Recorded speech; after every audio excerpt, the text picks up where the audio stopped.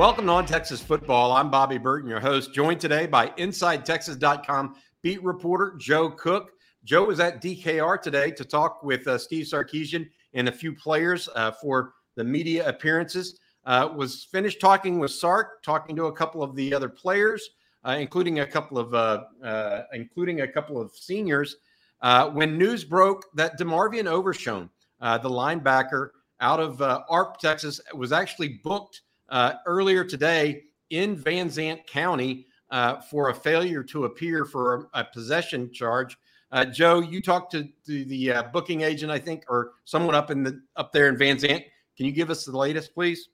Yeah, booked is the right word. I know whenever the reports first came out, that it said arrested. And yeah, when you see a guy in jail and you call Van Zant County Jail like I did, and they say, yes, he was released and he's on bond, you kind of think arrested. But no, this stems from a citation received a while back. UT spokesperson said this is something that happened. He said over a year ago. It may have been before. It's earlier than that.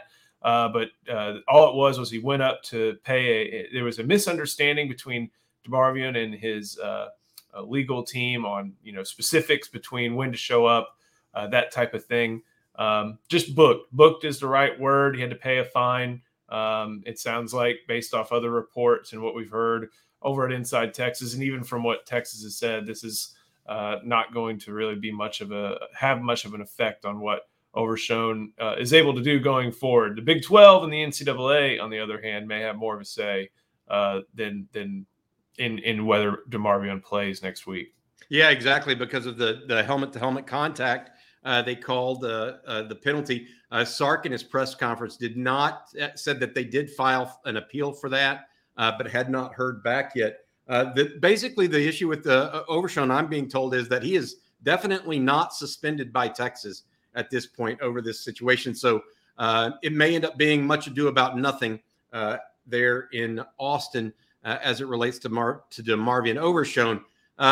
Let's talk a little bit about what Sark said at his presser now that we've got the Overshown issue out of the way, Joe. What did you hear on what was your main takeaway, I guess, with Sark and how he started the press conference today, talking about how his team maintained composure and didn't stay in the rut that they started off in? Yeah, that's exactly it. He felt like he was energized, but he's not out there playing the game. His team is, and said they were kind of in a rut to start. It took a little bit for them to get going. And, what a point I've been making to some people I've been talking to is that UTSA had to throw everything. They threw an onside, they threw a double pass. They gave them their best shot, and they only came out of it, 17-17. So at halftime, there were some adjustments. Even before halftime, there were some, all right, guys, come on, get going. And Steve Sarkisian mentioned that once they woke up, once they got things going, the game appeared to be more their style than what it was in the early stages. He also talked about missed tackles, and some various places have different ways of recording missed tackles. Steve Sarkisian, when he spoke about it, he said through the first 2 weeks, 6 in the first game, 7 in the other, they only had 13 missed tackles. He mentioned the number 15 missed tackles against UTSA. He did note most of them came in the early stages. And I upon, thinking back on my notes and giving it another watch in a little while, I bet that'll hold true, that most of those missed tackles happened early. And of course, with Frank Harris, he's elusive as can be. But they obviously shored things up over the course of the game and finished strong. What was it, a 34-3 run to finish the game? That's quality against whoever you're going up against, and to hold UTSA. I think the only explosive play was that double pass. I can't really think of any big plays aside from that one. So to hold them in front of them and make sure that, they got their yards, they got their completion. The box score may not be pretty, but they did their job on defense. Would have liked to get after the passer a little bit more, but sometimes it doesn't work that way. But the scoreboard told a lot of the tale, I feel like. Yeah, it did. And I think Sark used the term nobody blinked. And I agree with that. It felt like there was a time when they're down 17-7 when I was doing a lot of blinking personally. But Sark said the team did not, went right down and scored. led mostly by Roshan Johnson, the senior leader that spoke to the media today. I want to talk to you about a couple of those guys that you talked to today. But other things that Sark said that I thought were interesting.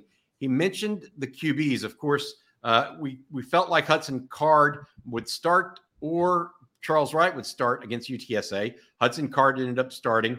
Now, as we go forward to Texas Tech, Sark's being a little bit coy again. What did he have to say about the quarterbacks today, Joe? Yeah, he said they all practice, and that means everybody from Quinn Ewers to Hudson Card, Charles Wright, to even Malik Murphy.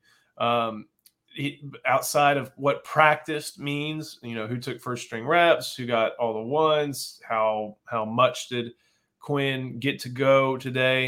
A little bit more coy on that, like you mentioned, but it definitely means that there's progress being shown from Quinn Ewers on that front. And of course, Hudson Card too, probably. He was kept fairly clean, I feel like, on Saturday. I feel like the most stress his ankle underwent was on that scramble to pick up a bunch of yards over the middle of the field. He didn't really seem like he was. Without the ones like you, who work tirelessly to keep things running, everything would suddenly stop. Hospitals, factories, schools, and power plants, they all depend on you. No matter the weather, emergency, or time of day, you're the ones who get it done. At Grainger, we're here for you with professional-grade industrial supplies. Count on real-time product availability and fast delivery. Call, click Grainger.com, or just stop by. Grainger, for the ones who get it done. Beat up that much over the course of the game. But what that means is, even at Inside Texas, we kind of talked about from the beginning, a few games as a timeline for Quinn Ewers. But because it was his non-throwing shoulder, and because it kind of seems like a pain tolerance thing, this is kind of a good expected update that he's able to practice. Maybe he's still feeling it. Would be surprised if he was. But it's an update that makes sense, especially after we saw him before the game on Saturday throwing in warmups. Now, he wasn't making as many throws as the guys who are truly suited up to play were, but he had shoulder pads on. He had his helmet on in warmups. He was throwing to some receivers, I guess mostly to keep loose. I guess also to keep up, an image to keep Jeff Traylor fooled a little bit, I guess, and even opposing teams. That makes sense, but to hear that he's starting to practice a little bit more and practice with every other quarterback's good news for sure. Texas favored by 5 points, 4.5 points, depending on what book you look at right now, over Texas Tech. Sark talked a little about going to Lubbock. He's trying not to get it, make sure his kids don't drink the rat poison, as he's want to say, I think. What did he have to say about heading to Lubbock this week? It's the Longhorns' first road game of the season. Yeah, one of the things he talked about and that several players talked about was, we can only bring 70 with us. And if the coach says it, if a player says it, that's kind of something you can tell is going to be repeated a lot. But that's true. Big 12 rules, I think, or maybe NCAA rules limit the travel roster. And it's kind of one of those, hey, it's our 70 versus their 70,000 or however much Jones AT&T Stadium can hold. So they're already kind of starting an us against the world mentality for heading to Lubbock. What was funny is somebody asked, it was Kirk Bowles, goes, are you expecting a warm welcome like Chris Beard received? And maybe Sark didn't get the joke. Maybe he didn't understand. It's like, I don't know if I'll be as welcomed as warmly as Chris was for getting to the national championship game. And I don't know if you could see me just kind of hiding my face a little bit because, I don't think there's going to be pictures of Steve Sarkisian on the ground for Tech students to stomp on as they enter the stadium.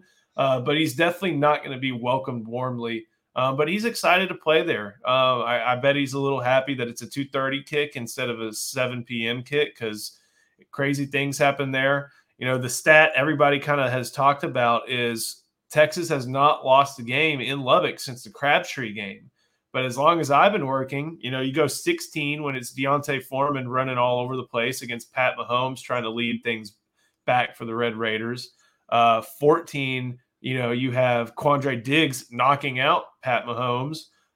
12, skips my head. 18, a close game that saw little Jordan Humphrey catch a last-minute touchdown.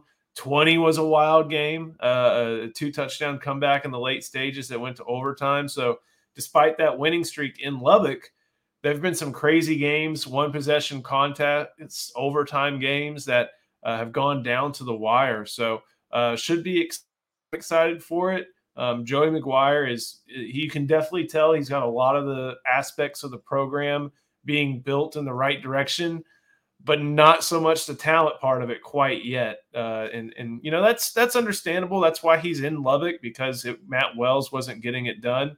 But he's got some interesting pieces on that roster, including a couple good running backs like Sir Roderick Thompson and Taj Brooks, and a very interesting quarterback in Donovan Smith. Yeah, I think one of the things I would like to ask you about is who's going to be available. I mentioned briefly when we were talking about DeMarvion Overshown and the issues he had with the law earlier in this program.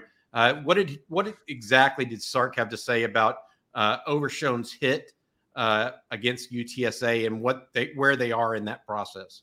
So after on the post-game press conference, he mentioned that the explanation he got was that Frank Harris was a defenseless player, and which doesn't make much sense because this is a game of football. And a couple things really stood out to me as I watched that whole process unfold. I mean, you see a hit like that where helmet meets helmet, not a helmet to helmet hit, but helmet meets helmet.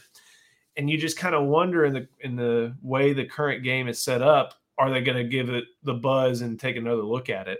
The umpire or the C official, I don't know exactly what that's short for, and the referee were right there. Didn't call anything, didn't throw a flag, that we're going to let it go. They get a buzz down from upstairs from the replay official, not sure who that was, and they take a look at it. And I'm just kind of thinking, like, I don't know what you're supposed to tell a 6'4" dude barreling down on a 5'11" guy what to do. Yeah, it looked violent, but hey, welcome to football. We're in year 152 of it in college football in this country, or maybe 153 at this point. Those types of hits happen, especially with the face mask helmet. But I was kind of looking at it and thinking, as soon as the referee said after further review, that's when I knew he was out. And so the referee I think one of the assistant referees go over to Sark to try to give him the explanation. And I'm no body language expert. Seeking the truth never gets old. Introducing June's Journey, the free-to-play mobile game that will immerse you in a thrilling murder mystery. Join June Parker as she uncovers hidden objects and clues to solve her sister's death in a beautifully illustrated world set in the Roaring '20s. With new chapters added every week, the excitement never ends. Download June's Journey now on your Android or iOS device, or play on PC through Facebook Games. But I could kind of tell that whoever was given the explanation was saying something to the effect of, look, I know this is a stupid rule. I know that's a hit, but hey, he buzzed it. That's what he determined, and we got to enforce it. So I don't know what DeMarvion could have done just by reading body language, and that's assuming some things, but it's my own assumption. Seems like the referees kind of know their hands were tied by the replay official and went ahead and did it and ejected him. So now we wait. It's a pretty novel process as far as the targeting overturning. I think it's this year, and I think it goes from Texas to the Big 12 coordinator officials to the NCAA coordinator officials, and then back down the line. Not sure how fast we'll hear that, but it's got to come down at least before Saturday, and hopefully we get some word on that. I was going to say, I hope that happens before Friday or something so that they actually can have the game plan. Surely they'll have a game plan in way before that even, and it would be nice to have knowledge of whether or not Overshown will be suspended for the first half or not. Speaking of Overshown, he's a senior. Sark in his presser today called out two other seniors and talked a little bit about them, Rashawn Johnson and Jordan Whittington. In response to questions, and gave some glowing remarks about both. Yeah. It was kind of in the frame of a, good, bad, ugly, good, neutral, indifferent, or that type of question, just to get his perspective now that we're a quarter through the season. And we talk about Rashawn Johnson's leadership. We talk about all the different things he does kind of as an off-field role, that type of thing. But he also plays football, and he's been playing football pretty dang well of late. And that was the emphasis that Steve Sarkisian offered, saying that not only is he running hard, pass protecting well, caught a touchdown out of the backfield against UTSA. But for as simple as it seems, Wildcat, there's a few reads going on there, especially if every now and then, you toss a pass play option on one of his reads. That's not the simplest of things to do, even if it's in a limited scope. And also you have to keep all your running back assignments in mind too. So he praised him for being able to not just play, be the off-field leader and the locker room alpha, but just being a really good football player. He also mentioned Jordan Whittington, who has had a really strong year.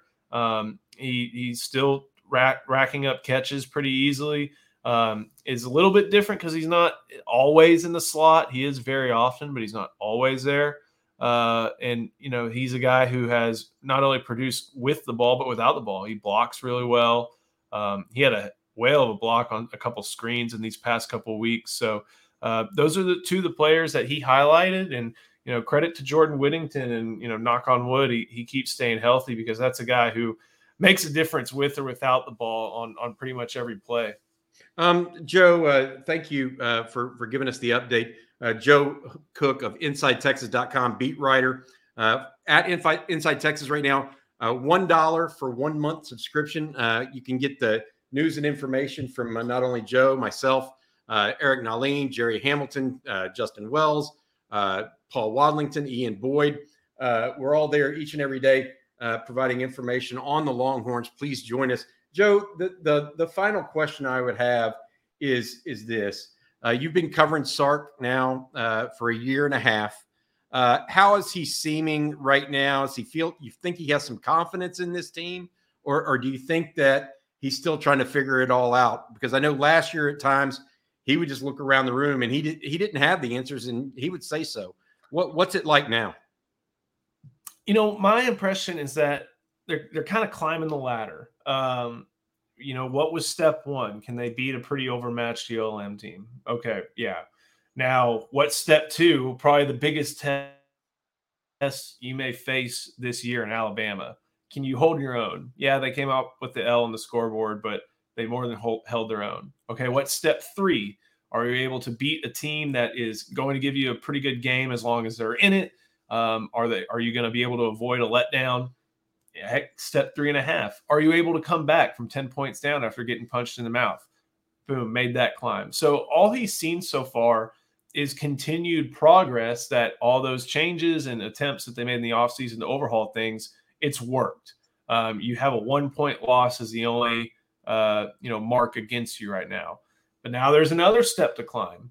Texas was 1-5 away, I believe, from DKR last year, 0-1 in Dallas, and then 1-4 on the road. Okay, what's that next step? Are you going to be able to succeed on the road when, hey, maybe you have adversity and maybe you have a deficit and maybe, something else happens, but instead of 100,000 supporting you, you got 70,000 trying to tell you to do some, anatomically impossible things. It's a lot of that's the next step. And I can kind of see why there may be a small amount of apprehension, okay, are they going to be able to do it from Longhorn fans? And I get that, but at least up to this point, they'd showed progress, that they're climbing that ladder pretty well. But the next rung is quite a rung. And, I think they're going to be happy that the lead up to the game in Dallas involves Texas Tech and West Virginia, who are admittedly probably lower middle of the pack teams, maybe upper middle of the pack teams, in Texas Tech. Who knows what we'll see from Joey McGuire. I think the book may be almost written on Neil Brown, but his contract may have something to say about that. But these are not two teams expected to compete for a Big 12 title.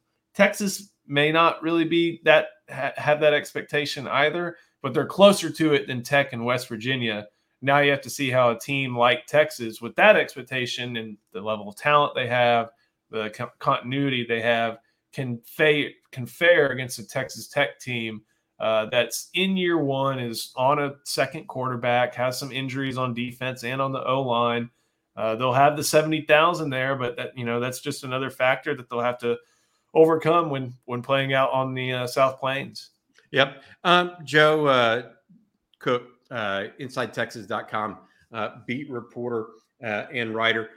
Joe, I appreciate your time. I want to ask you one final question that's not related to Sark, and that's that you met with a couple of those players today. Jalen Ford was one of them. 15 tackles for Ford, 10 tackles the week before. After starting the season with 0 tackles against ULM, what did Ford have to say that caught your attention today? He mentioned a little bit about how this defense is an encouraging sign, going back to what I just talked about. They're ready to be the villain. And that's an interesting mentality to have. He said, we're there to be foiling people. Offenses expect to score points. We're expecting to stop them from scoring points. And you go on the road and add that. If you record a couple 3-and-outs like you've been able to do in these past few weeks, you start hearing those groans from the crowd. That feeds into that villainous nature, I guess, of playing defense on the road. And yeah, he's right in the middle of it. Steve Sarkisian offered him a lot of praise, saying, hey, he was around the ball enough to where if he makes a couple more plays, maybe 5 more to be exact, he could have a 20 tackle game. And that's pretty impressive against for a middle linebacker in the current era. But that also speaks a little bit to the game plan that UTSA had as well, to try to get things to that first level as quickly as possible. But, he's been a key part of everything, especially bouncing back from ULM. And he first, I think this is one of the first times he was also able to speak to the media as well. So, depending on what the Big 12 determines about DeMarvion Overshown, he's going to have a lot of responsibilities this week and a lot of eyes on him as far as his role, whether that's helping Demonte Tucker Dorsey and Jet Bush and David Benda, or, just making a lot of plays himself. He's going to have an important week, but from talking to him today, he's ready for it and excited to go make plays in an opposing stadium. Well, I got to say this before I let you go. You mentioned a stat that caught me by surprise because I hadn't heard it in too long, or in very long ago. 1-5 last year, Texas was away from DKR.